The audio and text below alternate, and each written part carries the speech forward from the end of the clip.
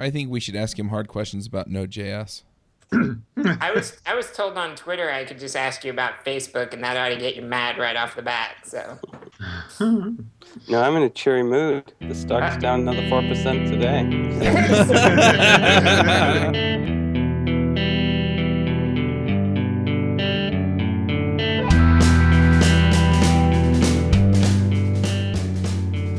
This podcast is sponsored by New Relic. To track and optimize your application's performance, go to rubyrogues.com/New Relic.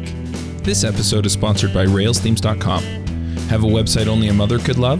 Then you need a theme. Go to railsthemes.com and sign up for early access, and when they release, you'll be able to check out and use their themes on your Rails app. Hey everybody, and welcome to episode 56 of the Ruby Rogues podcast. This week on our panel we have James Edward Gray. Sorry, I'm one of the guys not named David on this podcast. Yeah, we also have Avdi Grimm. Hello from Pennsylvania. Josh Susser. Hey, morning from San Francisco. David Brady. Fully medicated and ready to rock. I'm Charles Max Wood from teachmetocode.com, and this week we have a special guest, and that is David Heinemeier Hansson. Hey, everybody from this afternoon in France. Ooh, France. Where in France are you, David? We're down nearby Nice. Oh. Wow, I didn't know we were supposed to call in from exotic locations today. So you're very close to the I beach. always do that, so I'm covered. I don't always go on Ruby Rogues, but when I do it from France. Yeah. Nice. Very good. So David, do you want to introduce yourself really quickly? Yeah, I was... Oh, never mind.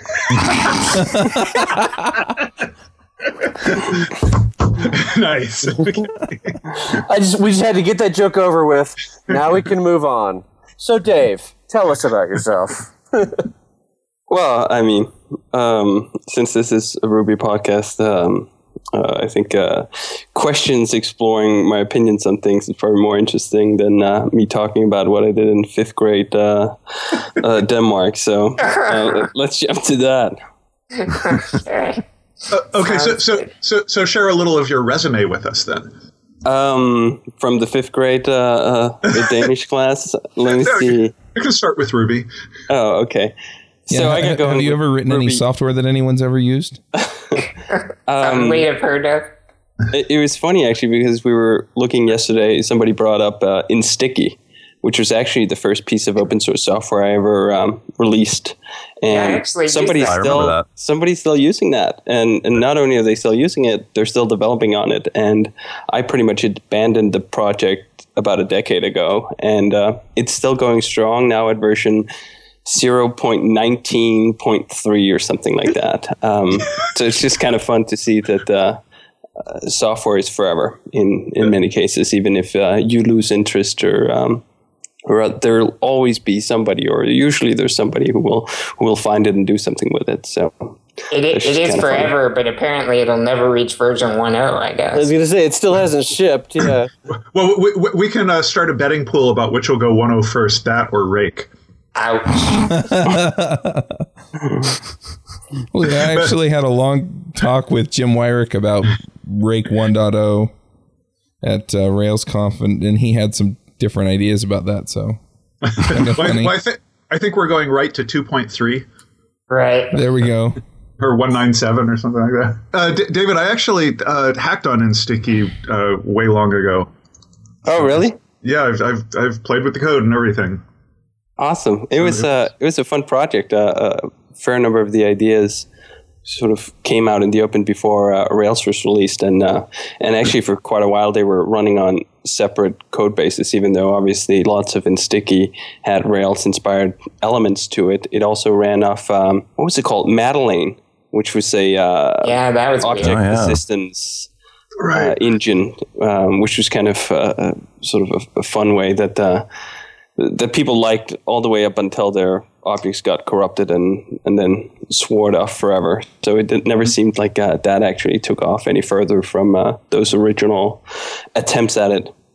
Do you ever go back and look at your old code and say, wow, that was really cool, or wow, what was I thinking? It's funny because the two main projects I'm working on, Basecamp and Rails, are full of code that was written 10 years ago. I mean, not all the code in Rails have been rewritten, and certainly not all the code in Basecamp either. So there are tons of sort of elements. I do a git blame on a piece of code in Basecamp, and I see 2003 or whatever as the check-in year for that line, which is just a funny thing to see.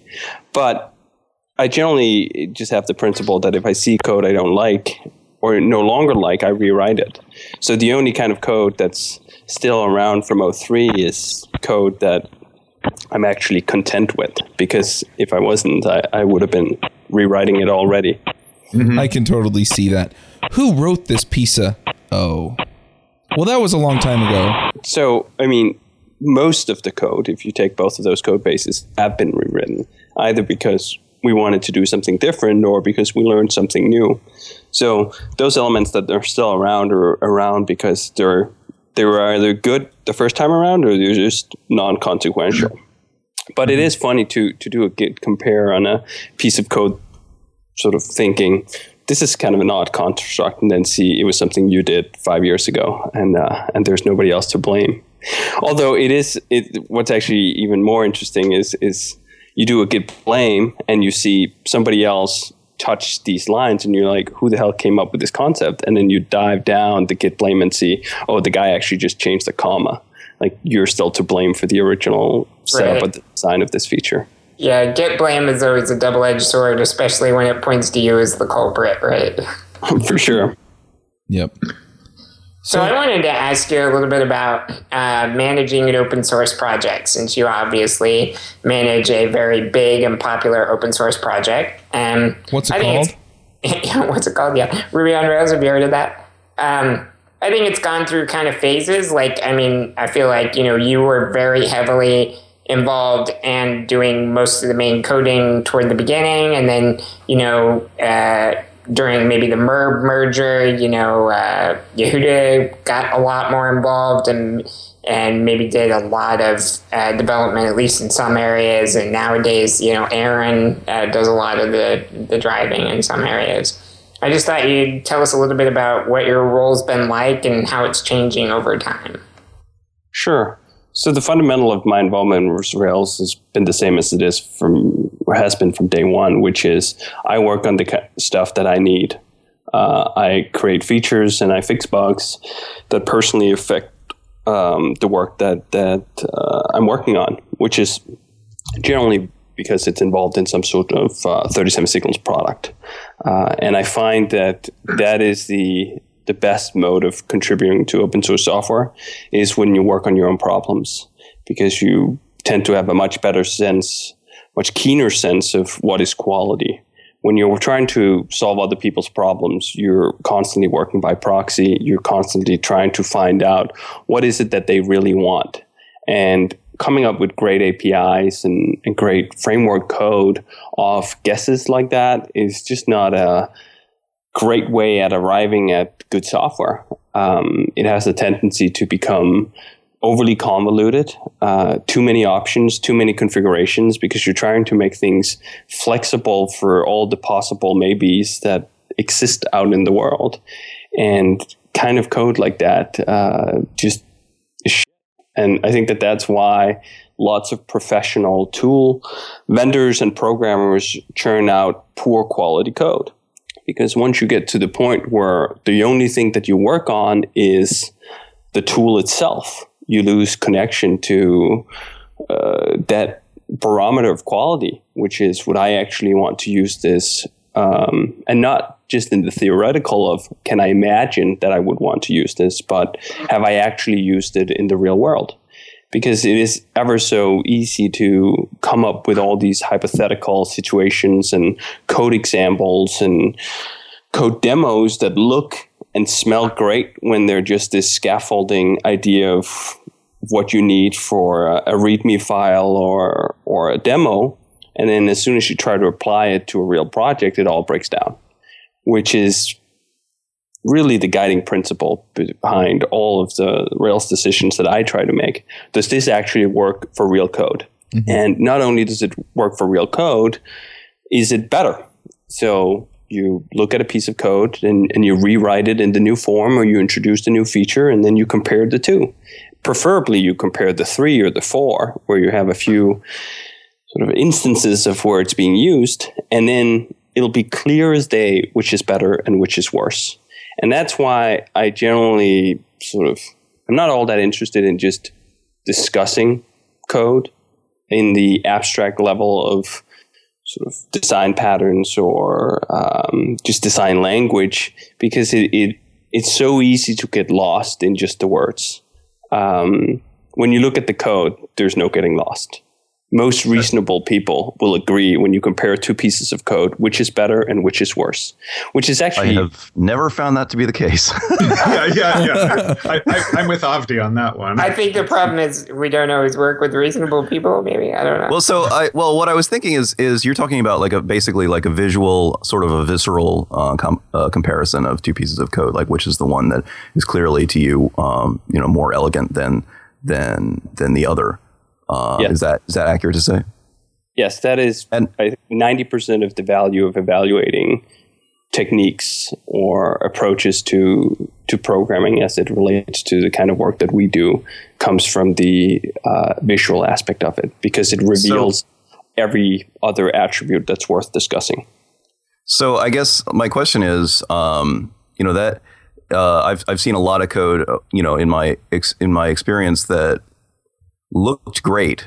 It seemed, maybe it seemed clever, or maybe it seemed like it solved the problem in a very direct way. But what wasn't obvious was the effects that piece of code then had on maintainability over time as people tried to extend it or tried to extend the things that it touched. And that's where I see that method of comparing things falling down. I'm curious how you deal with the not so obvious consequences of, okay, this looks great in isolation, but what are the long-term effects of having this, how it touches other code and stuff like that? Well, I think it's 2 parts. So first is the scope of the comparison. I completely agree. If you're just looking at 5 lines of code and somebody injects something that can write those 5 lines in 1 line of code, that might on its surface seem appealing, but it's completely uninteresting, which is why comparing code like this on the README or example level is meaningless. The only type of comparisons that are worth doing are comparisons of code from real projects, because real projects just have this uncanny way of exposing all these flaws and faults, and also why you look at not just 1 instance of something but 3 or 4. So if you're introducing a new technique to a code base, usually you do that because you've seen a pattern. It's not just because you've seen one area of the code where this would be slightly better if you introduced some change. You've seen this pattern multiple times in your code. And real code has this wonderful sort of tendency to be same, but different. You're trying to abstract a pattern that you've spotted 3, 4, 5 times in your code base. And all of those spottings or sightings, they're similar, but they're not exactly the same. So I think that's what really helps tease out, is this actually a good abstraction? And that's why sort of naive extractions that I've seen, for example, if you just look at the scaffolding code that comes out of Rails, for example, like just a controller. If your only objective was to write that controller that's being generated by default in the shortest amount of lines with the least amount of duplication, you will come up with a framework that's completely different than Rails. It's just not optimized for making that one controller look good, which is why when I see stuff like resourceful and so forth, I look at that and say, yeah, that would be great. If all we did all day long was writing scaffolding code, that would be a wonderful optimization. I never write scaffolding code. Scaffolding code is the starting point. What's interesting is the kind of optimizations that are still relevant after the application does something useful. And scaffolding applications generally do not do something useful. The second part of that is then so let's imagine that you've looked at these 4 or 5 6 instances of an optimization from a real application, and you come up with a change or an improvement that helps those 5 areas, right? Now, the question is this long-term maintainable? Like, that question to me is irrelevant. I think this is fortune teller territory. If you concern yourself with things that you cannot see and cannot touch today, you cannot evaluate them. And that's, to me, the same as big upfront design. It's trying to guess what the future is going to look like and how the tools we design and shape today might best fit the future. It's a completely futile exercise in my book. Not actually, it's worse than futile. I think it's harmful. I think it's the same sort of tendency that leads to what do you call that? Guess code. Like, oh, let me just add this one feature or this one option to this piece of code because I might need it tomorrow. That's the worst kind of programming to me. Like, that's the kind of stuff that makes your code base overly configurable in ways that actually ends up making it rigid and hard to adapt and change. Because once tomorrow actually rolls around, and once the requirements of tomorrow are actually here, they're never what you guessed them to be. And they will always require different changes. Yeah, and the agile word for that is Yagni. Right. Yep, absolutely. I think Yagni applies just as well to all concerns of, is this going to be maintainable in the future? I just don't think that it's not a relevant concern. If the maintainability of a feature should be completely obvious at the point of implementation, and if you're worried that you haven't seen enough, then maybe you're just working off one instance, which is completely fair concern. Like, if you only have one area of the code base you're trying to improve, it's a fair concern thinking, is that actually going to apply equally well elsewhere? Which is why I try never to abstract any pieces of code or functionality until I've seen the problem at least 3 times. That's interesting. You know who Ralph Johnson is? He's one of the Gang of 4 Design Patterns book. He did a lot of Smalltalk stuff ages ago. He's pretty awesome. And I saw him do a talk at Uppsala way back when. And he was talking about frameworks and reusable frameworks. And he made a very simple point that we don't ship code until we've tested it. And frameworks are meant to be reused. So you can't really ship a framework until you've not only used it, but you've reused it.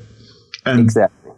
Yeah, so that's a very short way to say what you went into a lot of detail about, which was really interesting to hear that perspective spelled out in so much detail. And the only reason I know this is because I've tried the other way. I tried multiple times, and multiple iterations of features in Rails have come about because you get so giddy about an idea. And you get so giddy about the idea that you want to implement this improvement before you've abstracted it or extracted it, before you have actual working code that you can do it before or after on and see, did it get better or did it get worse? And every single time I've gotten ahead of myself and tried to do this, sort of preemptively guessing the future, it's turned out to be shit. Like, the code was just bad. As soon as I had to use it, it was like, all these areas of concerns that I had considered, but I came to the wrong conclusions because I had nothing to actually look at. So I was just estimating and guesstimating and doing all sorts of things that will lead to crappy code. Right. So I remember for a long time the policy in Rails for when people would say, "Oh, hey, I want to do this new thing in Rails," aside from the PDI response, which I eventually grew to love, the PDI response. Please do investigate. Which it was interesting. A lot of people took that as sort of the Rails core giving them the finger, but it was actually like, no, this is a good idea. Go do the work, and we'll take a look and see what it looks like. So I thought that was a great way to handle all those feature requests. But as a side note in that, PDI is actually, to me, the most sort of endearing thing you can say about a suggestion somebody has. Like, right. They had the problem. They had the insight. They have the knowledge to fix it. How the hell am I, somebody not with your problem, somebody not with your insight, going to do a better job at fixing your problem than you are? I mean, to me, PDI was often, as you said, sort of positioned, this is an arrogant response. Like, I don't want to deal with your problems. To me, it's the complete opposite of arrogance. Like, it is saying, I don't know. Like, you have the information, you have the knowledge. You're the one in the position to do the work. Yeah, and it took me a few times to figure out that that's where you were coming from, and then I was like, cool with it. But the policy in Rails core for a long time for feature requests and things like that was, let's try it out in a plugin. Yes. Which was, I think, a really nice way to force that process that you just described. And we've gotten even more militant about it recently.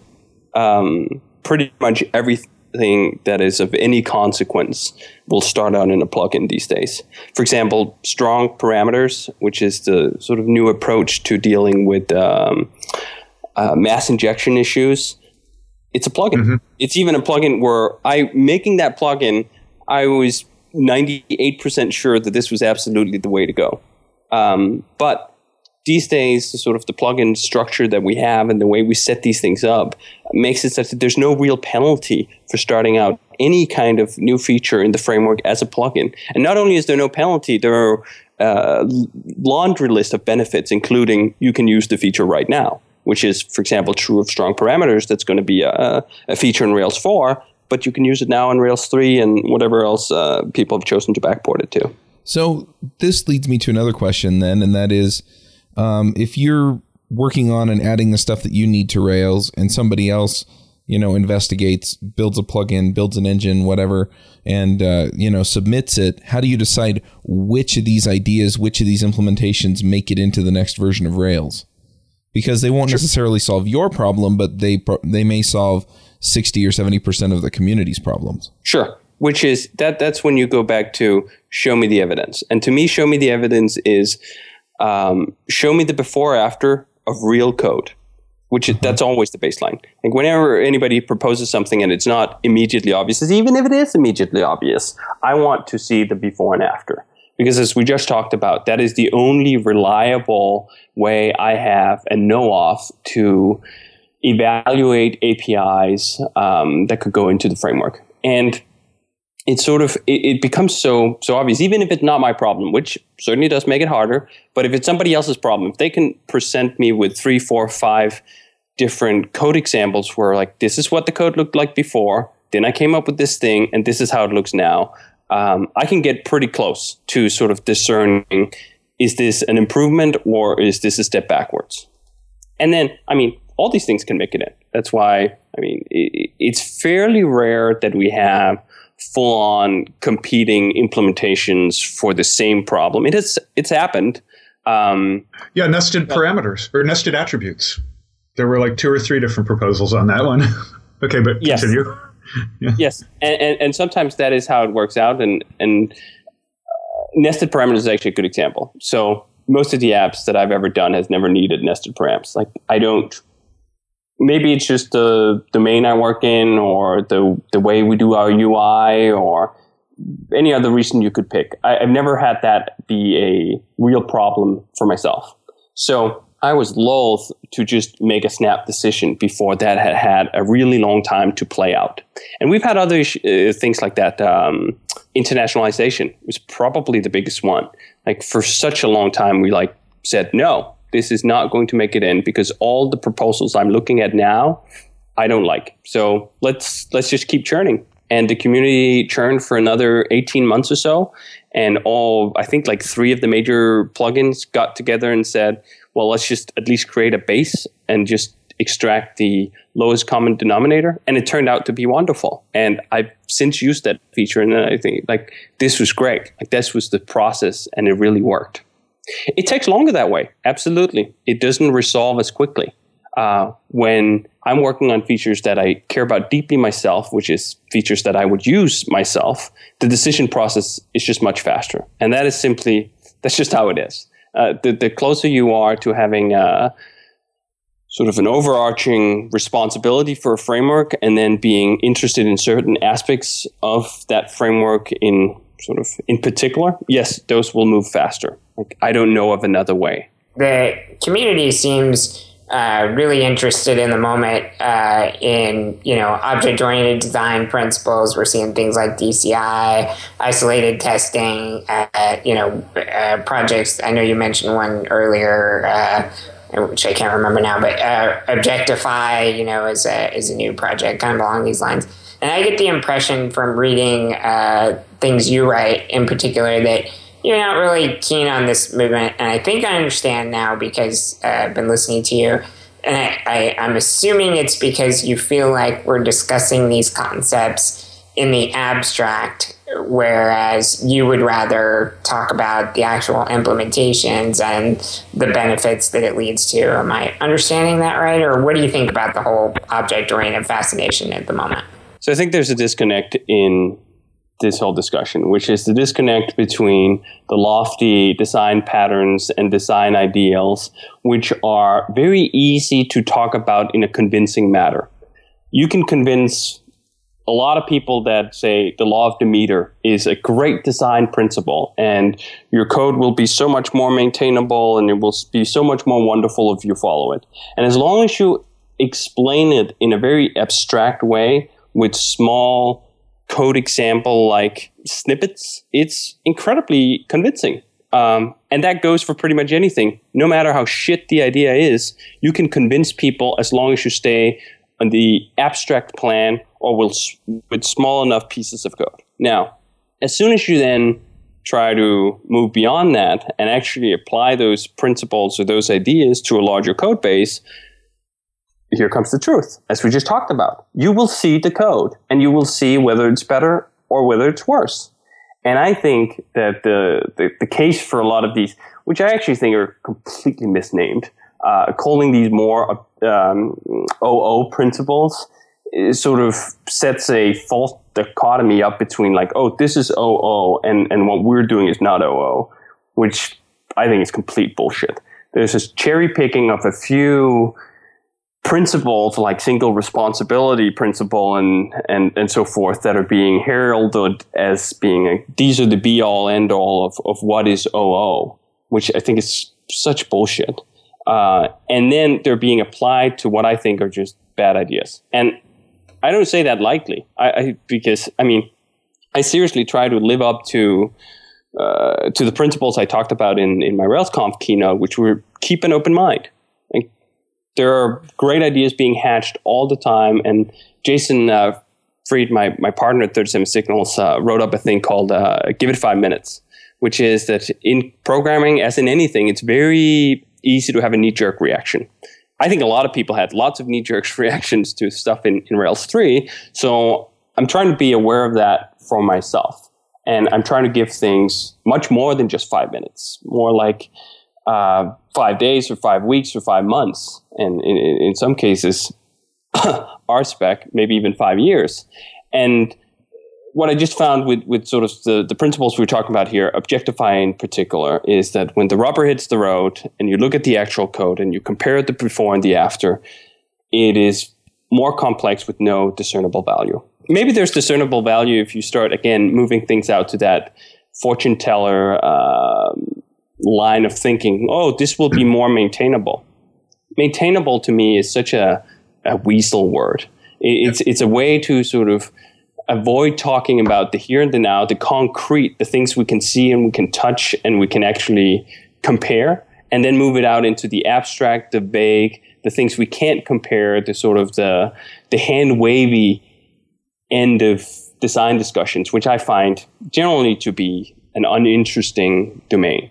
Which is also why I generally don't care about these discussions until people put forth code. Because as soon as the code is there, we're back to the concrete. We're back to just saying, is this better or is it worse? And if you take Objectify, I really struggle to imagine people seeing the before and the after code and thinking, oh yeah, this was better. This is simpler. This is nicer. Like this is sort of a reasonable amount of abstraction. This doesn't unnecessarily introduce new abstract concepts and names that end up like not really doing anything for the underlying code. No, I think if you look at that code and you look at the before and the after, you'll see, what the hell are we doing with these additional 4 patterns and policy my this and policy my that? And it doesn't improve anything. Nothing gets better. I really just, borderline get upset about, which is a personal fault of mine. Yeah. So David, I think you have a good point there, but as many things, it's a matter of perspective, and you have a really strong understanding of Rails from soup to nuts and top to bottom, and you understand how all the pieces work together. And many people coming to Rails, it's just like they've stepped into the foyer or the entryway of a building, and that's pretty much all they get to see. And they think, if I rearrange the furniture in here and change where the doors are, things will work much better. But they don't really know the whole building yet and how to make things work, or that they're wasting time in just the smallest, most superficial part of the problem. Yeah, and I want to add. I think something that's true. to that. Well, let me just add. I think that's true, but I don't even think that's the main problem, because I love the idea of the newbie coming in and not being bound by knowing everything about how Rails works. I think that the veterans of anything are often blind to the most obvious improvements that you can make, because they've dulled their senses to the obvious deficiencies that there are there, because they just don't notice them anymore. Mm-hmm. So yeah, that can happen. I think that absolutely can happen, but so you can look at it at a reasonable small scale. Like if you come in and you've just seen the foyer, you don't know how the rest of the house works, you can still make sort of rearrangements to the furniture that are a net positive without understanding the rest of it. But you still have to be evaluated on does the couch work better over there or not? And I think that's why I love programming. That's why I think programming is so much better of a discipline than so many other disciplines that have a very hard time making their abstract ideas into something concrete. Like we can go from really abstract philosophical thinking about certain problems, and then at the end of the day, it still has to be executable code. And I think that sort of transformation is the beauty of it, which allows us to cut out most of the bullshit. Because as we just talked about, once the code is written, you can just evaluate there, and you'll see instantly whether the emperor has no claws, which I think is the case for a lot of this so-called OO approaches to let's rearrange the furniture. So what do you think OO is? When you say so-called OO? It's tying data and functionality together. To me, that's sort of the baseline of it. There are sort of all sorts of the aspects of that we can talk about, but I think that to me is the underlying principle that the state and the behavior lives together. So you don't look at it from a like the behavioral perspective of it's about modeling behavior. Well, so is a functional approach.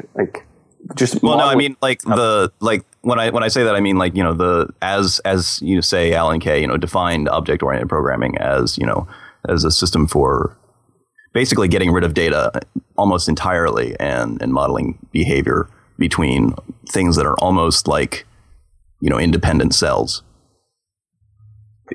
Again, that in the abstract sounds fine, and then somebody will introduce single responsibility principle, and they will do a literal reading of that pattern, and then they will apply it in. It's not a pattern. I mean, it's a principle. I think it sounds like you're kind of conflating up the application, how you want to do it. So, do you want things in larger pieces, or you want them in smaller pieces?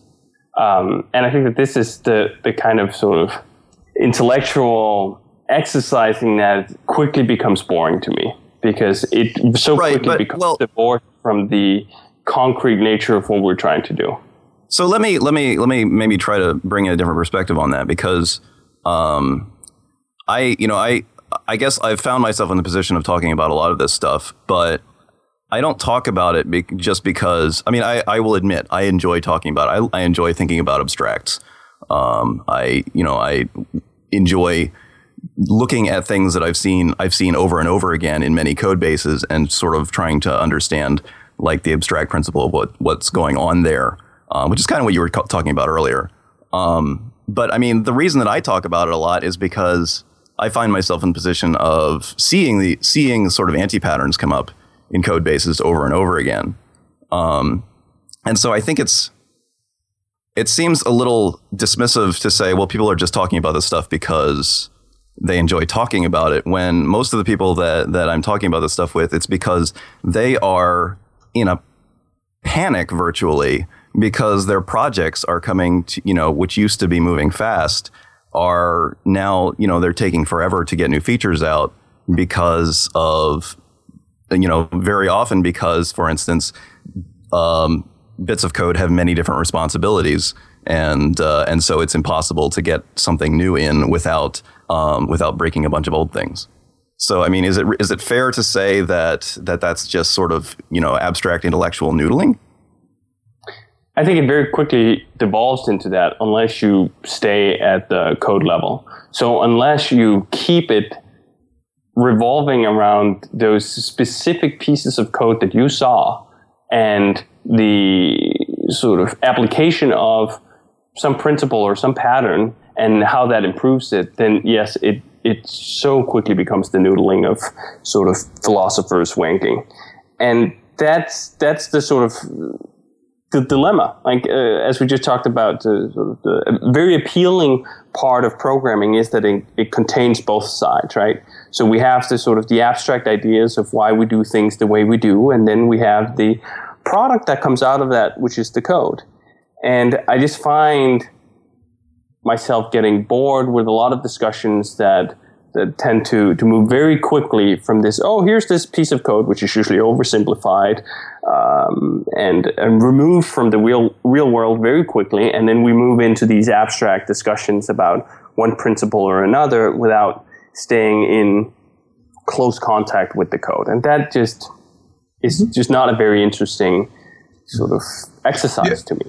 Yeah, which is unfortunate, because I think that the original work done on design patterns, all the people involved in that were like up to their elbows in code all the time, and they extracted that knowledge from their concrete experiences. So I think you're really right about that stuff needs to be grounded.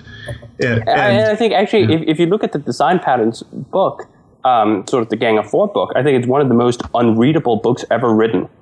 And I think it's just a terrible piece of sort of attempted teaching. Versus if you look at sort of other much more grounded, much more concrete pattern level books, I think Fowler's, both the refactoring book and the Patterns of Enterprise Application and Architecture, which is sort of a very fancy name for describing something that was actually incredibly concrete.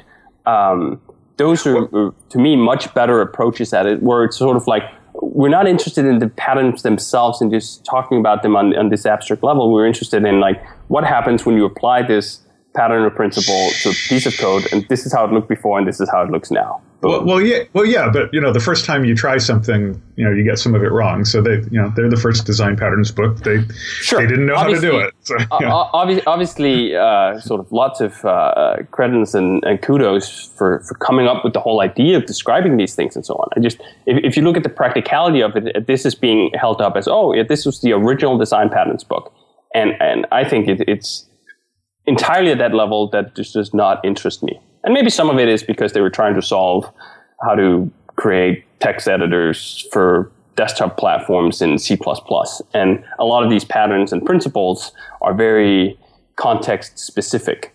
And they just seem like wanking if you inject another language and another domain into it. And a lot of these problems just disappear because they're just not problems in that domain anymore. So that's some of it. But I also think a large part of it is just how sort of they got carried away in a little bit in the abstractness of it, which, I mean, that is this occupational hazard. Like, we are dealing with sort of abstract things even when they are at the code level. So I'm completely sympathetic to how you can get lost in that. Like, I've certainly committed that sin many times. And that's why I'm so passionate about it, because I know that every single time I get down that trajectory and I divorce myself from looking at the actual before and after code, I get lost in things that don't end up mattering. So I want to inject one thing here, and then I promise we can move on to something else. But I too am a big object geek, and I like studying the object stuff, and I do read a lot of the abstracts and the new ideas, DCI and all that. And I like a lot of what you said about how, you have to keep it on. We would do this because this becomes this, and that's obviously better. I definitely agree with that and couldn't agree with that more. And I love your idea about, we should give it 5 minutes or, up to and maybe quite a bit more and see if we still think the same then. I agree with all that. But I think for me, the reason that these kind of discussions hold value is that until we talk about it in the abstract and compare it and get ideas, then I may not have the ideas about how to get from the before code to the after code, right? It's that I look at something and I see, you know what, this could be better, and I wish I could make it better. And then I think, okay, what if I applied a little DCI here? Or what if I reduce this to this pattern? And then, like you say, absolutely, I believe we should, look at that objectively and say, yep, that's better, or okay, no, that's the wrong way to go here. It's not the thing we should be trying. But until I have that foundation of knowledge, then I don't, I may or may not have enough good ideas to actually get it to something better. So that's why I believe those kind of things hold some value. Sure. The main issue I have with that is it's kind of like academic knowledge of all kinds. Once you name something, it gives it often too much credence as being a good idea. Like, let's take the example of law of Demeter, right? Like, just in the name, it says law. Like, to me, that just gives that concept idea way too much weight. And what I find is that when people learn about things that have names like law of Demeter, like, they think they have to fucking follow those laws or else bad things will happen, right? Like, the critical part of evaluating the before after code is so easily switched off when you have these fancy sounding patterns and principles, especially if they are sort of have enough hubris to include the name law as part of it, that people will just slavishly follow them to bad ends, producing code where the after is worse than the before.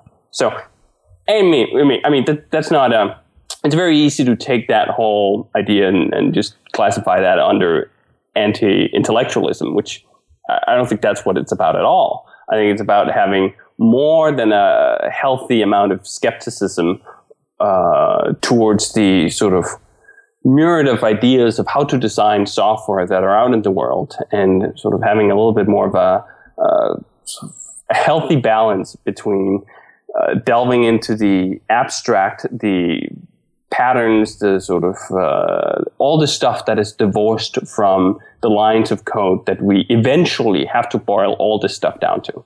Anyway. I just wanted to say that I do agree with what you just said, that I play a lot of chess, and in chess we study, openings and sequences of moves that are, almost like laws, and that will make you good when you get to where you know what those are. But to actually get to great, you have to know the point where you deviate from those lines to get into what you want to get into. So I totally agree with what you just said, that, you should take all these principles, you should learn how to apply them, you should figure out how they can change your code. But remember that, each situation is a case-by-case basis, and there's time when you got to break the rules, And even more so, because that, to me, it's almost like I want to flip that. There are times where you need to follow the rules. That's more like how I would flip it, because it's not as this sort of catalog or this rule book that we have of patterns, or sort of like, that is the law, and then occasionally you can be disobedient. I don't think that's the case. I think that occasionally it's helpful to follow these principles. I think that's a more helpful way of going into it. And the other thing too is that, so we were talking about like, you don't necessarily, before you become an expert, you don't necessarily know like how to design software in a good way, right? Like, if all you know is just laws, like, it's law of Demeter, like, I'm not supposed to call into this deep hierarchy because, like, that's what the law says. You've learned nothing, and you will know nothing when you actually hit something that deviates in the slightest bit, which software does all the time, from those prescriptions.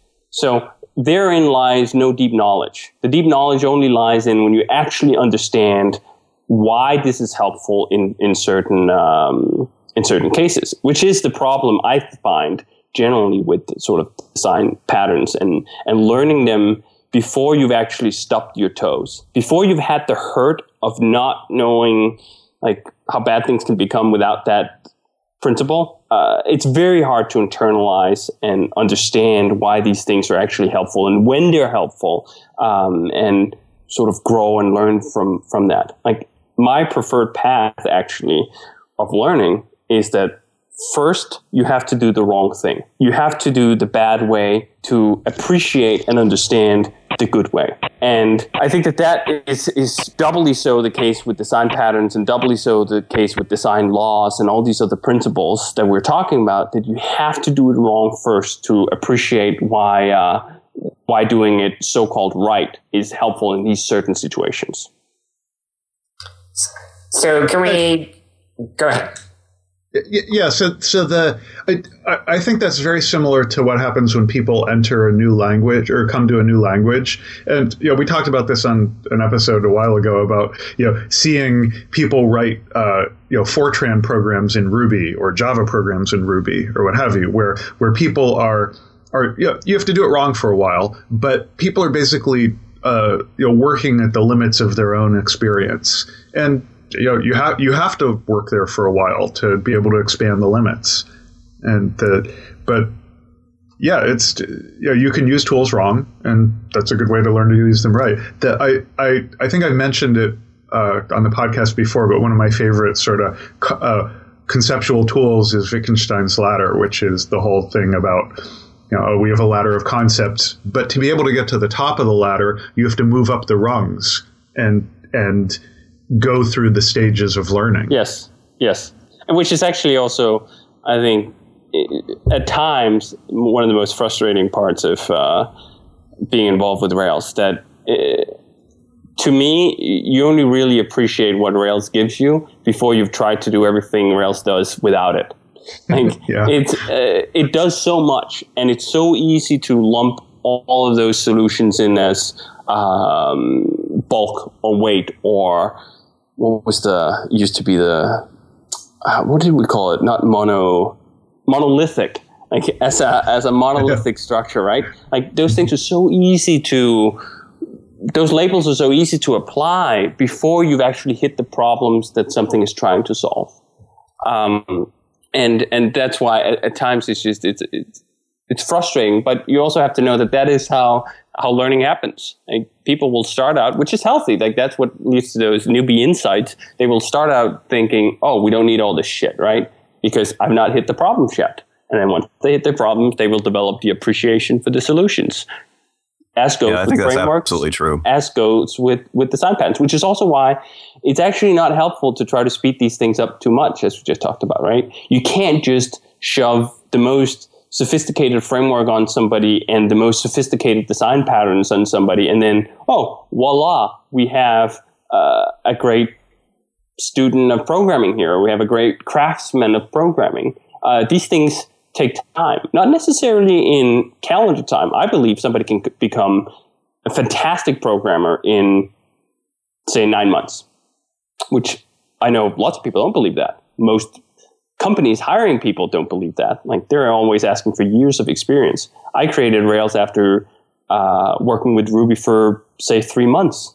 And I think that sort of it's all about, like, there's no speed limit in terms of how fast you can learn this stuff, but there is a path or a trajectory or a road you have to travel to learn it, which includes sort of stubbing your toes and making all these mistakes along that path. You can go very fast doing that. You can make tons of mistakes very quickly and learn from them, but you have to go through that cycle to appreciate and truly understand the sort of the solutions and how to use them. Yeah, I get a lot of people saying like, so here's this code that I wrote, but how would you make it? How should I make it better? And my first question is always, well, how is it hurting you? That's the first order, I would say. Like, if you can get somebody who's actually like, I'm experiencing hurt, that's the perfect spot to be in for learning. The second best is, of course, to demonstrate hurt. But you then have to have that shared understanding. Like, you can point to a piece of their code and like, do you know that A, B, and C, and like this is why, like this duplication is here, or this is kind of rigid or whatever. But they have to get to that insight before you can then, absolutely, here's what I propose. Absolutely. But and I guess it's just difficult. Like you can totally do that one-on-one, and it just gets difficult, once you start wanting to share knowledge, in a larger sphere. Because you're going to say something, it might mean a ton to somebody who's hit the same pain points that you have, and then somebody else out there that's newer is just going to sort of ape it blindly without realizing why they're doing it. And I don't really know. I mean, maybe you have some insights. I don't really know how to prevent that. I don't think there is a good prevention. Sometimes the prevention is just it's going to take time, and then if they're going to ape something, then they're going to stop their toes when they cargo culted a solution in an area where it doesn't fit. And then they just hit the hurt later. But the hurt they must hit. I mean, there's no way around that. So part of it is just that it's going to take time. And also it's going to take willingness. There are plenty of people who are entirely content getting to level 3. Not knowing that there's level 55 available or actually even knowing that there's level 55 available. They're just like, level 3 gets me what I want. I have an application that sort of kind of probably works. And to me, by the way, that's wonderful. Like, I think that democratization of programming is one of the sort of most beautiful things that we have, that you can have people who know very little can make software. I mean, how magical is that? That they can solve their own problems knowing so little, which is why I still hold immense appreciation for things like PHP. That I think that they bring truly great things to the world by enlarging the pool of people who can have access to programming computers. Let me ask you one more question, which I think kind of ties into everything we've been talking about, but also is something people are interested in. When I asked on Twitter what I should talk to you about every third response was something to do with front-end development, and that definitely seems to be a big focus these days with things like active model serializer, and of course JBuilder, and Rails has, I think, been kind of having that internal debate about how do we go with this. But at the same time, you posted that blog post about how you guys are doing Basecamp Next, the big Russian doll strategy, really focused on caching and stuff like that, which I think was kind of eye-opening, that you guys are taking a not real heavy front-end development approach and just kind of using what Rails gives you to the best of their ability. Do you want to talk about that and that process? Sure. I think that sort of go through these phases where as an industry, we get infatuated by certain things, which I actually think is good. Like, that's how you push the envelope and you grow and you learn and so forth, that you become infatuated by, say, client-side MVC JavaScript frameworks, and then you try to apply that or over-apply it at every instance that you get, because that's how you learn where the boundaries are. To me, it all falls down to the same principle that we discussed in the beginning. Is the code better or is the code worse? When I look at the mass amounts of actual client-side JavaScript code that we have written by not novices, like people who know what they're doing, it's still just not better. Not only is the code not better, the programming experience is not better. The development environment of working on everything in the browser through a client-side MVC framework is worse, considerably worse, significantly worse. And sort of when you then look at that and you evaluate, how should I make my application? I don't think most people dispute that, by the way. Certainly not Yehuda. I had a long talk with him about it at RailsConf, and he's very deep into the client-side MVC model with Ember.js and so forth. Sam Stevenson, same thing, very deep into moving these things forward, and both of them certainly recognize that development experience is just not on par yet. There are a few people who try to sort of deny or gloss over that, which I don't think actually is the interesting part. The interesting part is, okay, this hurts more. This, like, I stub my toes more, it hurts more, all these things. What do I get back in return? That's where it gets interesting to me, right?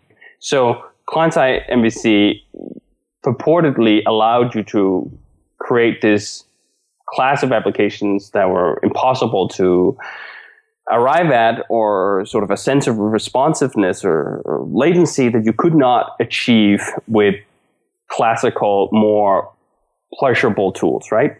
So to me, that of course became the challenge. Like, can we actually, like, you can approach the challenge from two ends. You can approach the challenge of, like, can we make the client-side MVC model hurt less? Can we make it just as enjoyable as developing Ruby on the server side?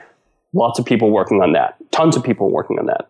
I took the opposite approach and said, well, can we take the kind of applications that we can build doing mostly server-side Ruby applications in Rails and make them as good from a user perspective as the client-side MVC apps? And that became the foundation of what then became Basecamp Next. And what I found was using some pretty simple techniques around stuff like caching, you could get the same level of responsiveness. So, or very, very close to it. There's still some cases where the client-side model sort of can be better on responsiveness terms, especially if you're far away from your server. If you're having a web app in the US that has lots of customers and shitty mobile connections in rural India, yeah, all right, do the client-side MVC thing. That's, of course, sort of an overstatement. There's a continuum in there. But for example, if you take an application like Basecamp, an information sharing and collaboration application, mostly used by people on fast connections, we could match the user joy of using that application using the traditional tools that were more pleasurable to use. So to me, then it's just a matter of sort of where are we right now? What is better? What can I do for my users, and how can I make my development process pleasurable? Right now, combining those two things, I believe that what we came up with Basecamp Next, that the caching techniques was a clear win. Again, just comparing it on things that are easy to see, easy to touch, interact with the UI, interact with the application. Does it feel as good as a client-side MVC app? I think it actually feels better, because I think it feels more like the web. I'm not, on the user side of things, a big fan of single-page applications, for example. And then on the development side, look at the code, compare the code. Does the code feel better? Does the development experience feel better? And I think that's a complete and utter yes. Developing in Ruby and developing with the server-side tool change and infrastructure that we have is clearly better than developing on the client side with JavaScript. So to me, there's a complete no-brainer in the end. Right. Yeah. And I want to plus one, like everything you just said, like every sentence. And I've been through a little experience in the last couple of months trying to use Backbone and do client-side stuff, and it's pretty painful. And you talked about a lot of these things, evaluating them using very subjective language. You talk about it feels better, it's more pleasurable. But and as someone who has a lot of experience doing this kind of work, you've sort of taken all of these concrete objective measures and aggregated them up into these things that sound subjective. But I agree that there's like totally concrete things beneath all those evaluations, and I think that it's not appreciated by a lot of people just how what the difference is there, and the like one objectively measurable thing is how long it takes to implement new features. And I found that doing stuff with, I got server side and client side and all these things going on at the same time, if I wanted to just add like one more value to a view of a model, I had to go hit 6 different files, and it took me, probably 2 or 3 times as long to get the feature in. And I completely agree. I think that these things that sound objective or subjective are actually not that subjective, because I find that most reasonable people actually agree. And as we talked about in the discussion, maybe there's a difference between what is a reasonable person. But of the programmers that I interact with on a regular basis, either in Rails core at 37 Signals or elsewhere, I find that we tend to agree more than we disagree about these so-called subjective things. that the feel of something, once you dive into the concrete level, is actually very similar. And most programmers are the same, and they enjoy the same things at that level once you're in the same cultural sort of sphere, right? Like somebody writing Lisp is not going to enjoy the same things in Ruby as I enjoy, and somebody writing Python the same thing. But if you talk to two Ruby programmers, like these subjective things are actually not as subjective as they sound. Like feel sounds very individual and very personal when I think it's much broader, it's much more shared, it's much more of a cultural feel. Like somebody who's in the culture of Ruby, like the range of what we feel about things is much narrower than we think. And then these things boil down to something very concrete. It boils down to, as you said, the speed, of which you can do things like how many mistakes you make, and thus how fast you can move, and thus how motivated you are doing these things. And I think that all these things are incredibly concrete and incredibly sort of important even to people who don't give a shit about what programmers feel, because there are plenty of those, and plenty of business decisions about software are made by people who couldn't give two shits about what you feel is right or wrong. But thankfully, these things are generally in complete alliance. Like, it's very rare that you're going to feel like this is wonderful, and at the same time you produce buggy code that takes a long time to write. No. It's usually, if you feel that it's great, it's going to go fast, and it's going to be relatively faultless. And if you feel like it's because it goes slow and you make a lot of mistakes. All right. Well, I'm going to end the episode here. We need to get into the picks and start wrapping this up. And before we do that, I just want to thank you again for coming onto the show, David. Sure, my pleasure. All right. Well, let's go ahead and do the picks. Avdi, what are your picks? My pick is the unmute button. It's our pick of the day. I honestly just wanted to use my pick time to say something which I didn't get a chance to say earlier, which is just a big thank you to David, not just for coming on the show, but 10 or so years ago when I started playing with this super fun language called Ruby, I had fairly low expectations that I would ever be full-time employed to write code in it. And Rails played a huge part in actually making that reality. So thank you for that. It's been super fun. All right. So Avdi's pick is DHH, which is no surprise because they both have great hair, right? Yeah, absolutely.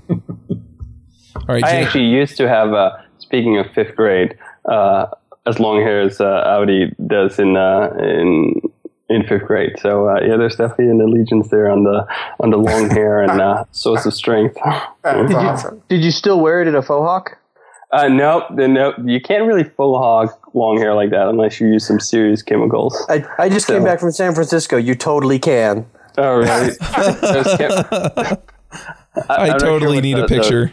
I saw, honest to goodness, I saw a faux hawk comb over. Guy had a bald spot, and he had done it up in a faux hawk. It was terrifying. Is that your pick, David? Yeah, the faux hawk comb over. Yeah, find us a picture and we'll put it in the show notes. I should have taken a picture of it. I really should. So, do you want me to do a pick? Yeah, what are your picks? Magic Piano for iPad. It's like Guitar Hero only For cats. Only for cats, yeah. A lot more tappity. My wife started playing this while I was in San Francisco, and she's like, "Oh, this is a great game!" And the whole time I would call it home every night, and she would be looking down instead of looking at the camera the whole time. And I realized that she's playing a game this entire time, and it's like Guitar Hero only Piano Hero, I guess. And I've been enjoying it. It's a lot of fun. I wish I had a more like intellectual pick, but just Magic Piano. David Brady, our new piano man. That's right. All right. James, what are your picks? So I've got a couple of technical picks this time. First of all, if you are an object geek like me and Avdi, then you should definitely watch Avdi's new video where he did Lunch and Learn at the Hash Rocket. office, and he goes through and breaks down like 4 different ways to bust up large classes into smaller classes.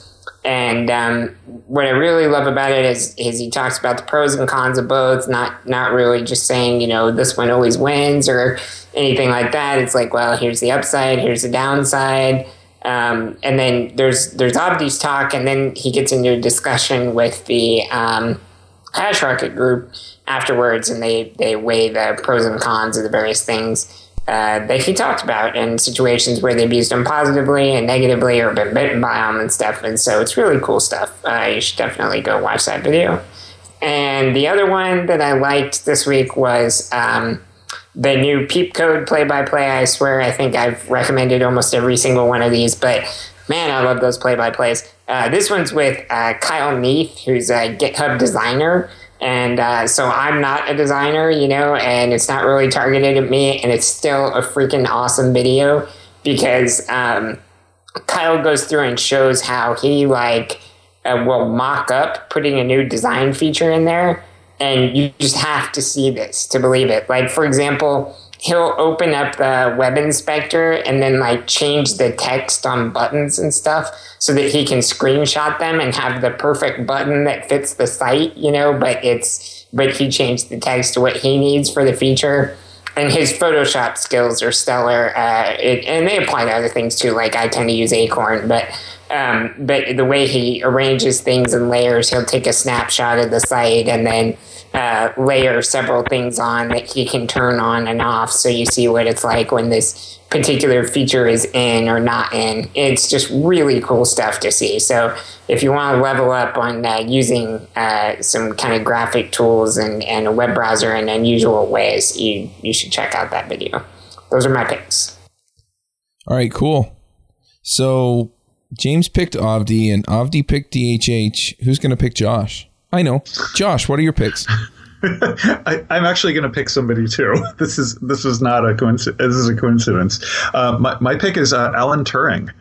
I just realized recently that in about a month it is the centenary of Alan Turing's birth. And for anybody who's not a real serious geek, you may not know that Alan Turing is a British man who he was born 100 years ago, and he pretty much invented the modern field of computer science, out of his brilliance, and through some very extreme cleverness, built pretty much the first real computing machine that was used to break the Enigma code being used by the Germans in World War II, and probably took a couple years off the war effort and saved many thousands of lives.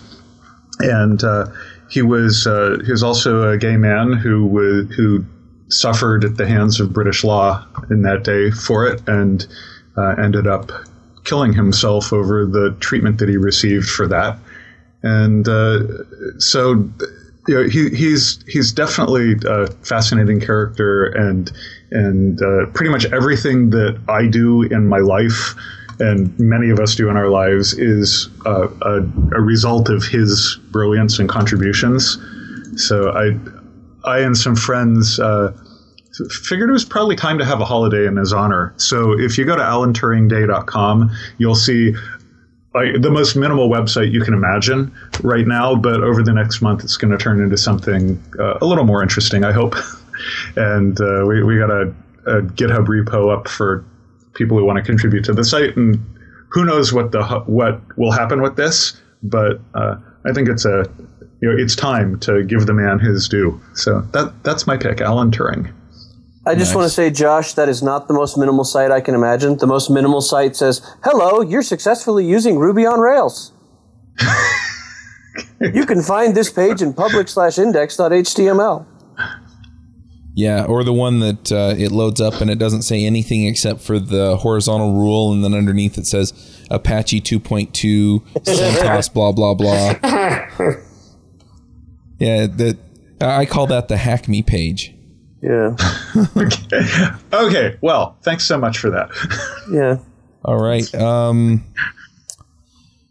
Who's next? Is that me? Go for it.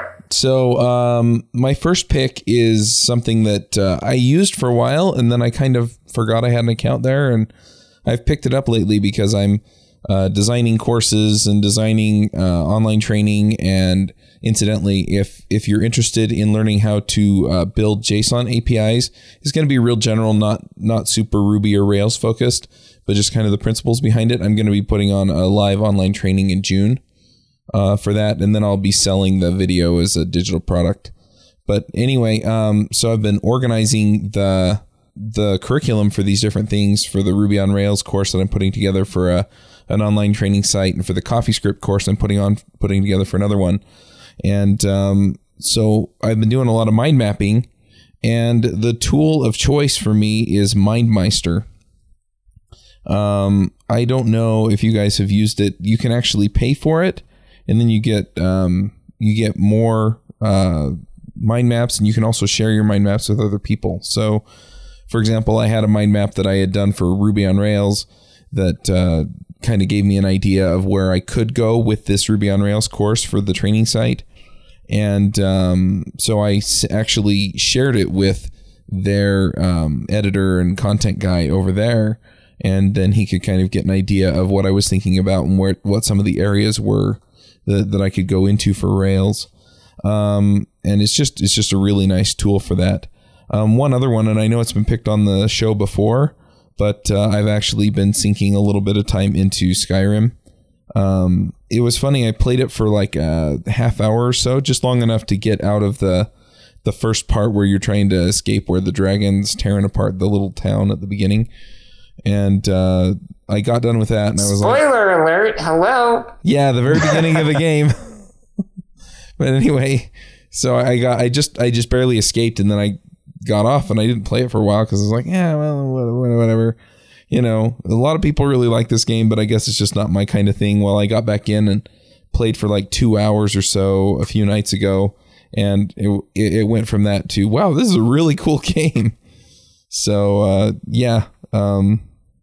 Go ahead and play Skyrim. I think Laurent actually picked it last week, though. So anyway, those are my picks. David, what are your picks? First, I'd say, actually, I was just writing some code this morning, and TextMate 1 is my pick.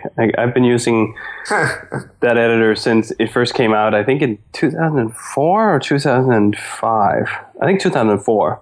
And it's probably one of the only pieces of software that I've had zero interest in updating. It's one of those things where, like a pencil, to me, it's just done. Like, it doesn't need more things bolting on.